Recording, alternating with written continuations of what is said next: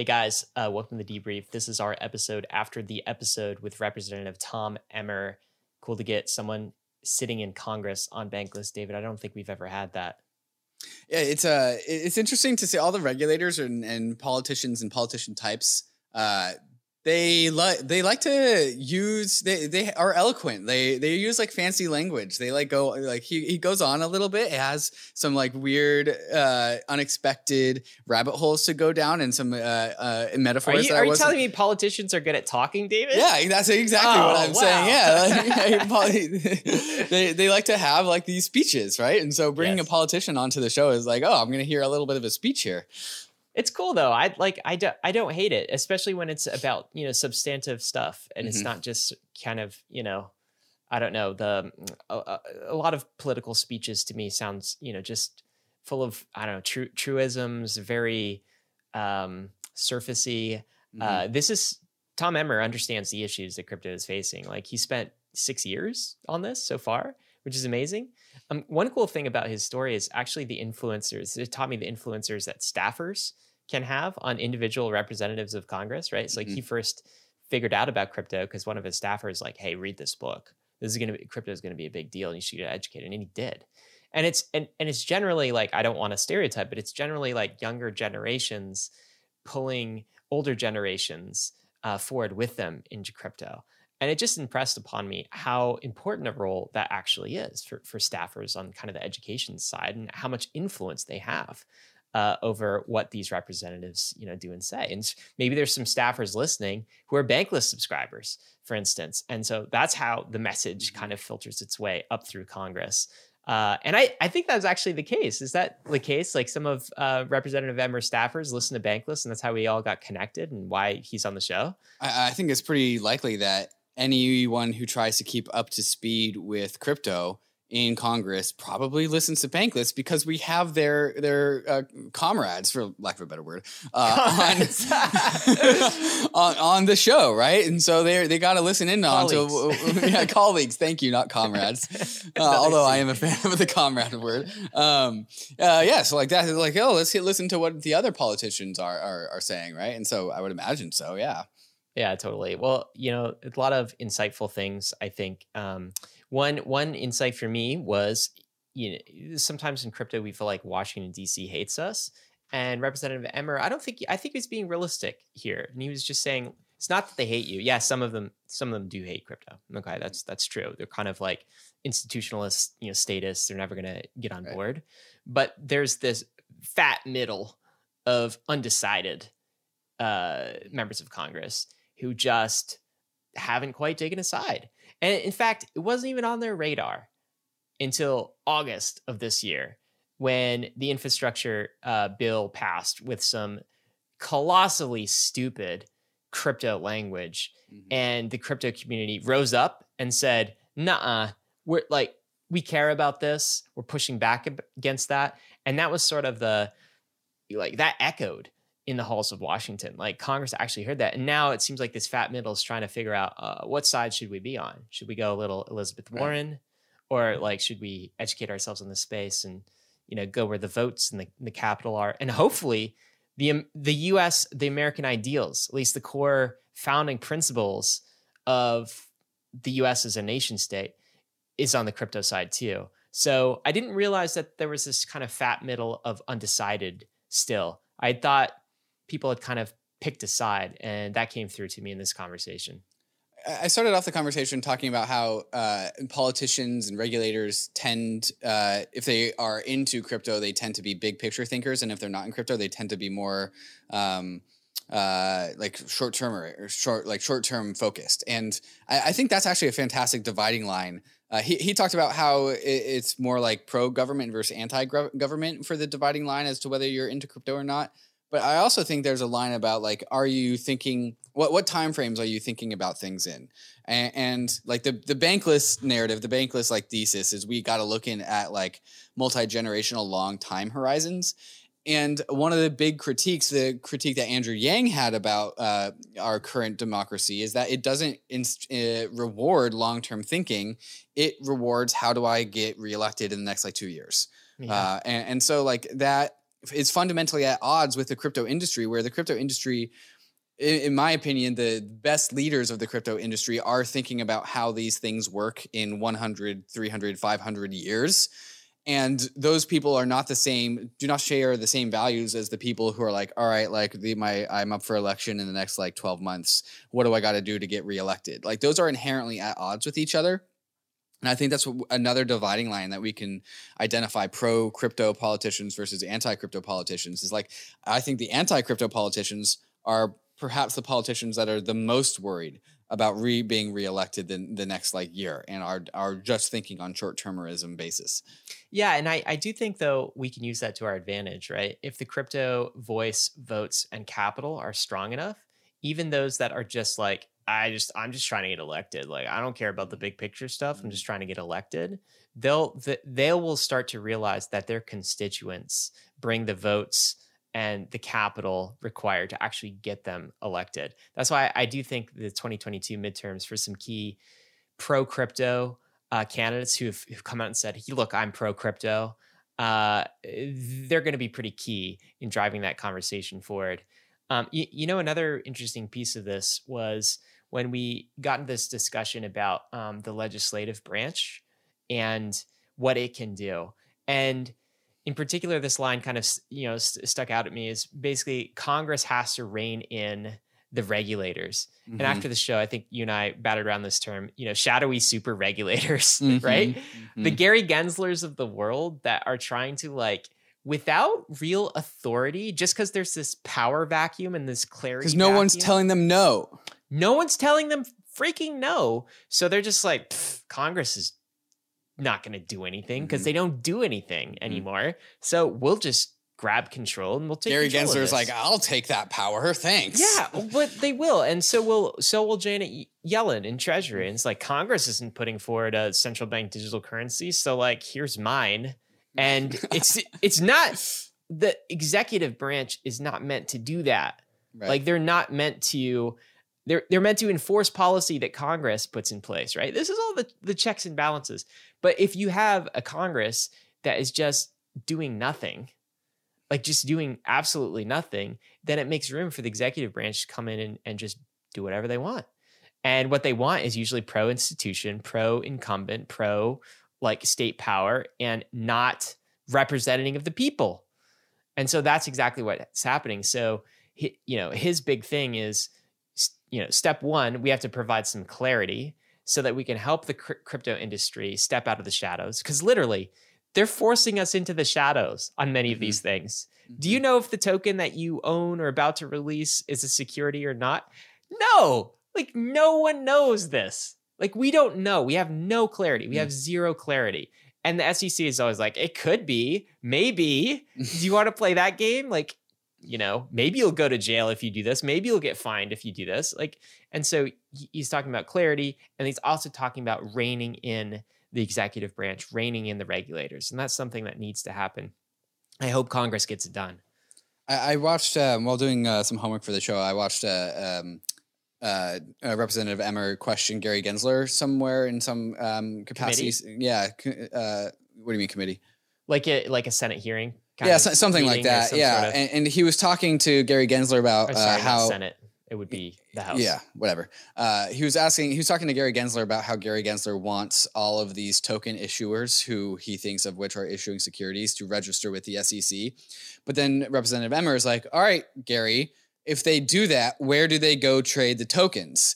And because if they register as a security, Coinbase can't trade them. All the DeFi exchanges technically are illegal securities exchanges. Where do they go trade all the tokens?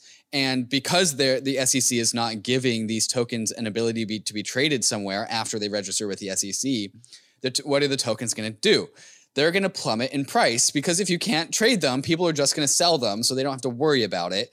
And what is harming individuals? Well, if we deem all these things as securities, and because all the trading venues are disappear, the token's going to go to zero. Who gets harmed? Who really gets harmed here? And so we're First seeing principles. we're again. seeing exactly. Gary Gensler is not doing the first principles thing about what is the SEC trying to do, and instead he's doing this like weird snake biting his own tail. I'm in the SEC for power. Like, forget why I'm here. Forget what the first principles of the SEC are in the first place, which means that legislators have to take over Gary Gensler's job of reminding him that he's here to protect the people.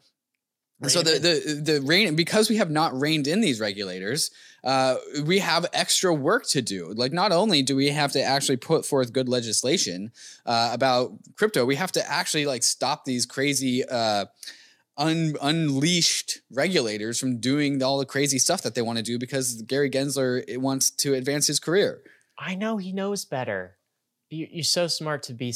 You're too smart to be so stupid. Is the comment he said? I know Gary Gensler and members of the SEC know better, but like they are really hampering this industry. What you just said is like Gensler wanting everybody who ever issues any kind of token whatsoever to register with some government agency. Imagine if there was like an internet exchange commission where every time you wanted to launch a website, release a website, you had to register that with like an agency and get their approval, fill out paperwork. How insane would that be? Right? As if, by the way, as if the US controls the entire internet, right? One of the reasons that gets me so excited about crypto is that it drops the cost of token issuance down to zero. And if we want to preserve that feature, that really cool feature about crypto, we can't just have the SEC raise the cost of asset issuance by throwing you in jail and fining you.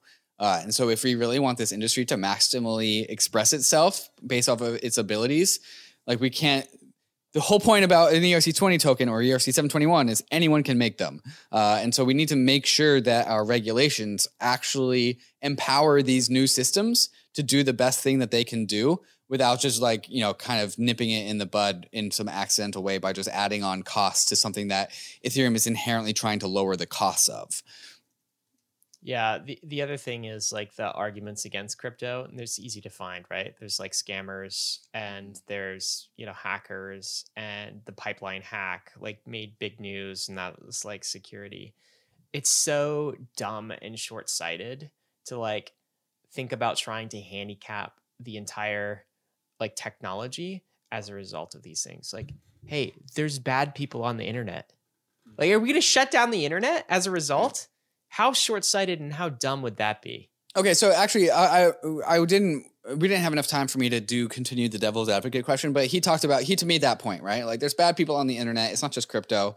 But the difference with that and what Representative Emmer didn't bring up is that because these are financial systems and financial public utilities, which like people like Rohan Gray and Elizabeth Warren are concerned that like if these things break, they'll have cascading impacts upon innocent people, right? So yeah, there are bad people on the internet, and their actions actually could like it's like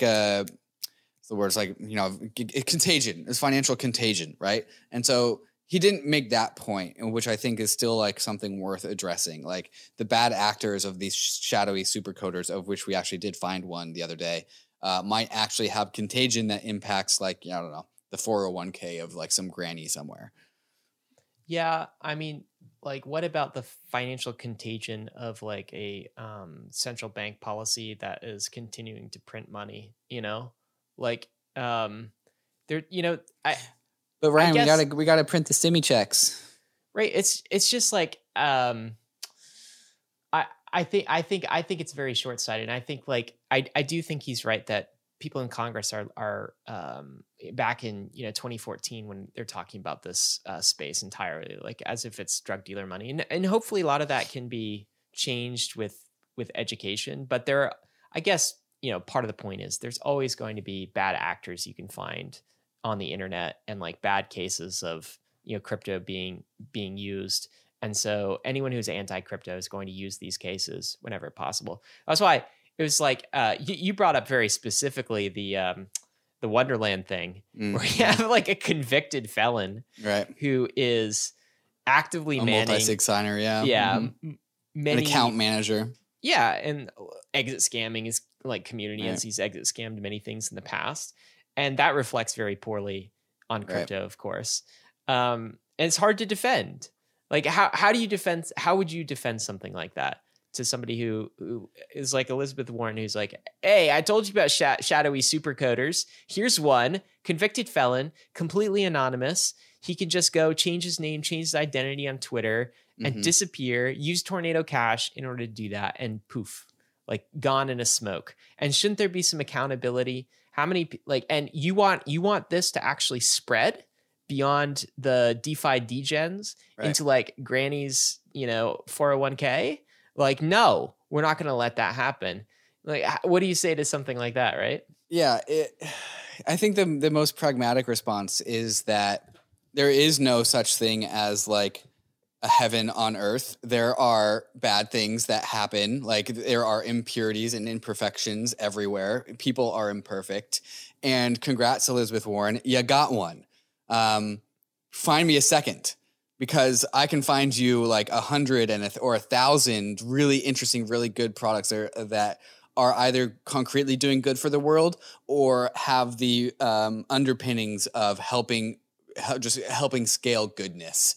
And so like, it would be weird if actually we didn't have any imperfections or like flaws in this industry. And yes, there are byproducts to dropping the cost of an experimentation down to zero. Yes, there are also costs of having a financial system that does not gatekeep based on identity or KYC information or people's backgrounds. There are costs to that.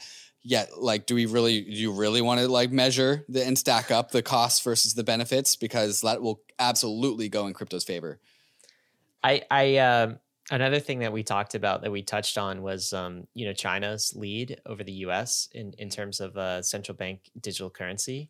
And I very much feel like there is a fork in the road for every single country, every single, world power, which is, do you choose a controlled central bank digital currency, or do you choose a free and open digital currency? Like, what do you build on? Do you build on your national blockchain network, as China is doing with full state surveillance and censorship capabilities?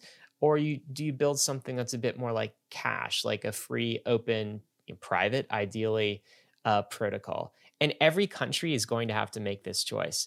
What's crazy to me, David, is that the US thinks that it can just skate by and do nothing and not even make the choice, right? This week, a whole bunch of members of Congress, politicians, some of them, pro crypto, but some of them not, were up in arms about China, like American athletes using China's digital yuan at the Winter Olympics, right? And I'm just like, what did you expect would happen? Okay, like China, 2014. Yep, we're building a central bank digital currency on our own like blockchain. The U.S. We're holding hearings in Congress. Mm-hmm. China, 2 years later, we've rolled out the beta, like we're doing this thing. The US, we're writing a white paper. I guess we'll have another hearing. Yeah. What did you think would happen? Mm-hmm. This is what's so infuriating about being, I guess, a citizen of the US. It's like, we have this internet-sized opportunity. And like, if you're going to make a choice, like, at least China's doing something. You know what I mean? Like, instead, what we get in the US is this, said it before, half-assed authoritarianism, where we just like don't do anything really well, rather than doubling down on like free open protocols and being like, look, this is a free society's answer to your digital currency. And we think the world is going to often prefer this answer, right? What do? Nothing. Right. Like, white papers, nothing, and then maybe veer into this like shitty authoritarian kind of thing that they might be doing, might not be. Like, don't try to out authoritarian the CCP. Like, they're going to crush us. Like, what are you doing? I do think the paralysis in our government has kind of led to our government regulators can't see a better future and help legislate it into existence. They can only see bad things that are happening and then tell us no. Yes. They don't have an ability to enable us to say yes. They have no foresight. There's like, something happened. Do we want to say no to that? There's no moon mission. There's no Yes. like, there's Right. nothing like that anymore. Right. So their answer is tell them no or tell them nothing. It seems to be the only two paths for like our government guidance for its people. Is like, does that get in our way? No. Okay, they can keep doing it. Does that get in our way? Yes. All right. Tell them no. There's no yes path. And like the conversation about like, do we want a CBDC to be centrally operated and centrally controlled by a central government, or do we want that same CBDC to kind of be like Pandora's box, where they make the system, it's truly open, it's truly permissionless, it's truly private, and they unleash it upon the world. And they do that because they understand the values and the principles of the system that they created, and they are trusting in its citizenry that it's okay to give them privacy tools, and it's okay to break down the barriers of accessing and developing on it, rather than having this centrally controlled and operated where like, oh no, this is only for us, but use our system, but it's only for us. And like, it's really about the difference of pushing complexity to the margins or keeping control at the center, where like one of the reasons why Ethereum as a network grows so fast is it because it allows the margins to develop and access and iterate on it, where a centrally controlled CBDC is just for the centrally controlled operators that don't like, Totally. no, you can't operate on it. Like the features are the features, you're going to use it though. And so like the way to beat a Chinese central bank digital currency is to embed the values of American principles, open, free access, cash-like private settlements, and then trust the American people with it. And so like one of the big lessons I learned from Andrew Yang about the principles behind UBI is that like the relationship between a government and a citizenry when UBI happens is that the government just gives its citizenry like $2,000 a month. No questions asked. Say, hey, I trust you with this money. I don't care where you go spend it. You don't have to report to me how you spent this money. It's for you. You are the best judgment of where this money goes, and I don't care how you use it. And like that relationship of trust between the government and the people is really, really powerful and completely missing. And I see that same potential relationship of trust between if the government decides to allow us to use these open systems in the way that we want to use them because we see what's best for ourselves, not the government, rather than the government being like, oh, are they using it for what we think is good? No. All right, let's ban it. Why should the government be in a position to allow or disallow? Like, all we're asking for is take cash where we have the same ability and then make it digital. Don't add all of this surveillance infrastructure. Don't take away our rights. Just add cash and make it digital. I think people in Congress are like not Congress necessarily, but like people in the U.S. government are way overthinking this. Like totally overthinking this. Mm-hmm. We already have exactly what we need in place. They're called stable coins. They're free and they're open. They're permissionless on permissionless rails. Yes. Right? They have audits behind them, so no one can get hurt. If you want to tighten those audits a little bit, okay. Don't make everyone who issues a stable coin a bank, though. Let that experiment run. Export that to the entire world on whatever network wins, whether that's Ethereum or whether that's Tron, right? Whatever network wins, you could just export these digital dollars all over the world, right? And like, we also have DeFi experiments at play. So let that play out too. That's all we need. They should encourage every single commercial bank to issue a stable coin. Because or just let it play out. Just like let it play out. Like we can do this. No one in crypto is going to the government and being like, "Oh, please, can you build us a blockchain network? Can you help? Can you do this?" All we're saying is like, get out of the way. Yes, we already have what we want. We have what we want, and yes, of course, like there are some things, some protection measures that we want to embed in, particularly like centralized stablecoins where there's a trusted intermediary in place, like USDC. We have that. And like, let us go build this and export this to the rest of the world. What's in it for you, big US government? You get a whole new banking system that you can export. What do you have to do to maintain that? Maintain your position as the best possible money. That's what you have to do. That's it, man. But contagion, Ryan. Contagion. I mean, what's crazy to me is like they still want to run what they're doing. Like they think that the US can remain a dominant reserve currency when it's using fax machines and the world has transitioned to like the digital internet. And like it's just not going to happen. I do think that part of this is I love people like Chris Giancarlo. I love people like Representative Emmer, of course, and they're kind of an older generation. But I do feel like part of this is the gerontocracy of like our Congress representatives are very old, right? Our president is very, very old. Very, very old. Very old. They weren't birthed on the internet the way younger generations were. If you look at like, Bill Clinton and Al Gore when the internet was rising, like younger Congress, this is when baby boomers were like young, and they adopted these new technologies with much more fervor. And I worry that that's part of what's happening is like we got an older generation in there and they're not thinking ahead at all. And they're just like, not able to use this technology, can't even contemplate it. And so, they're scared of it. I don't know. Yeah. Anyways, I think that was a good debrief. Anything else to say? Nothing You gonna read me. this book? This Hayek book? I have a lot of books to read. What's in your queue? I just got recommended this book, Everyone is Coming. And I think it's just about, I just started it. It's just about how, first, that meme that we reference every now and then where there's some lone person dancing at a rave and then he's just dancing alone for like 30 minutes. And then 2 minutes later, after he's been alone dancing for 30 minutes, a few other adopters. And then all of a sudden, so it's a book about that phenomenon. Social dynamics. Yes, a little bit. And also adoption dynamics, S-curve of adoption type stuff. I recently finished Humankind, which is a book that came to mind while talking with Emmer about how humans are inherently good.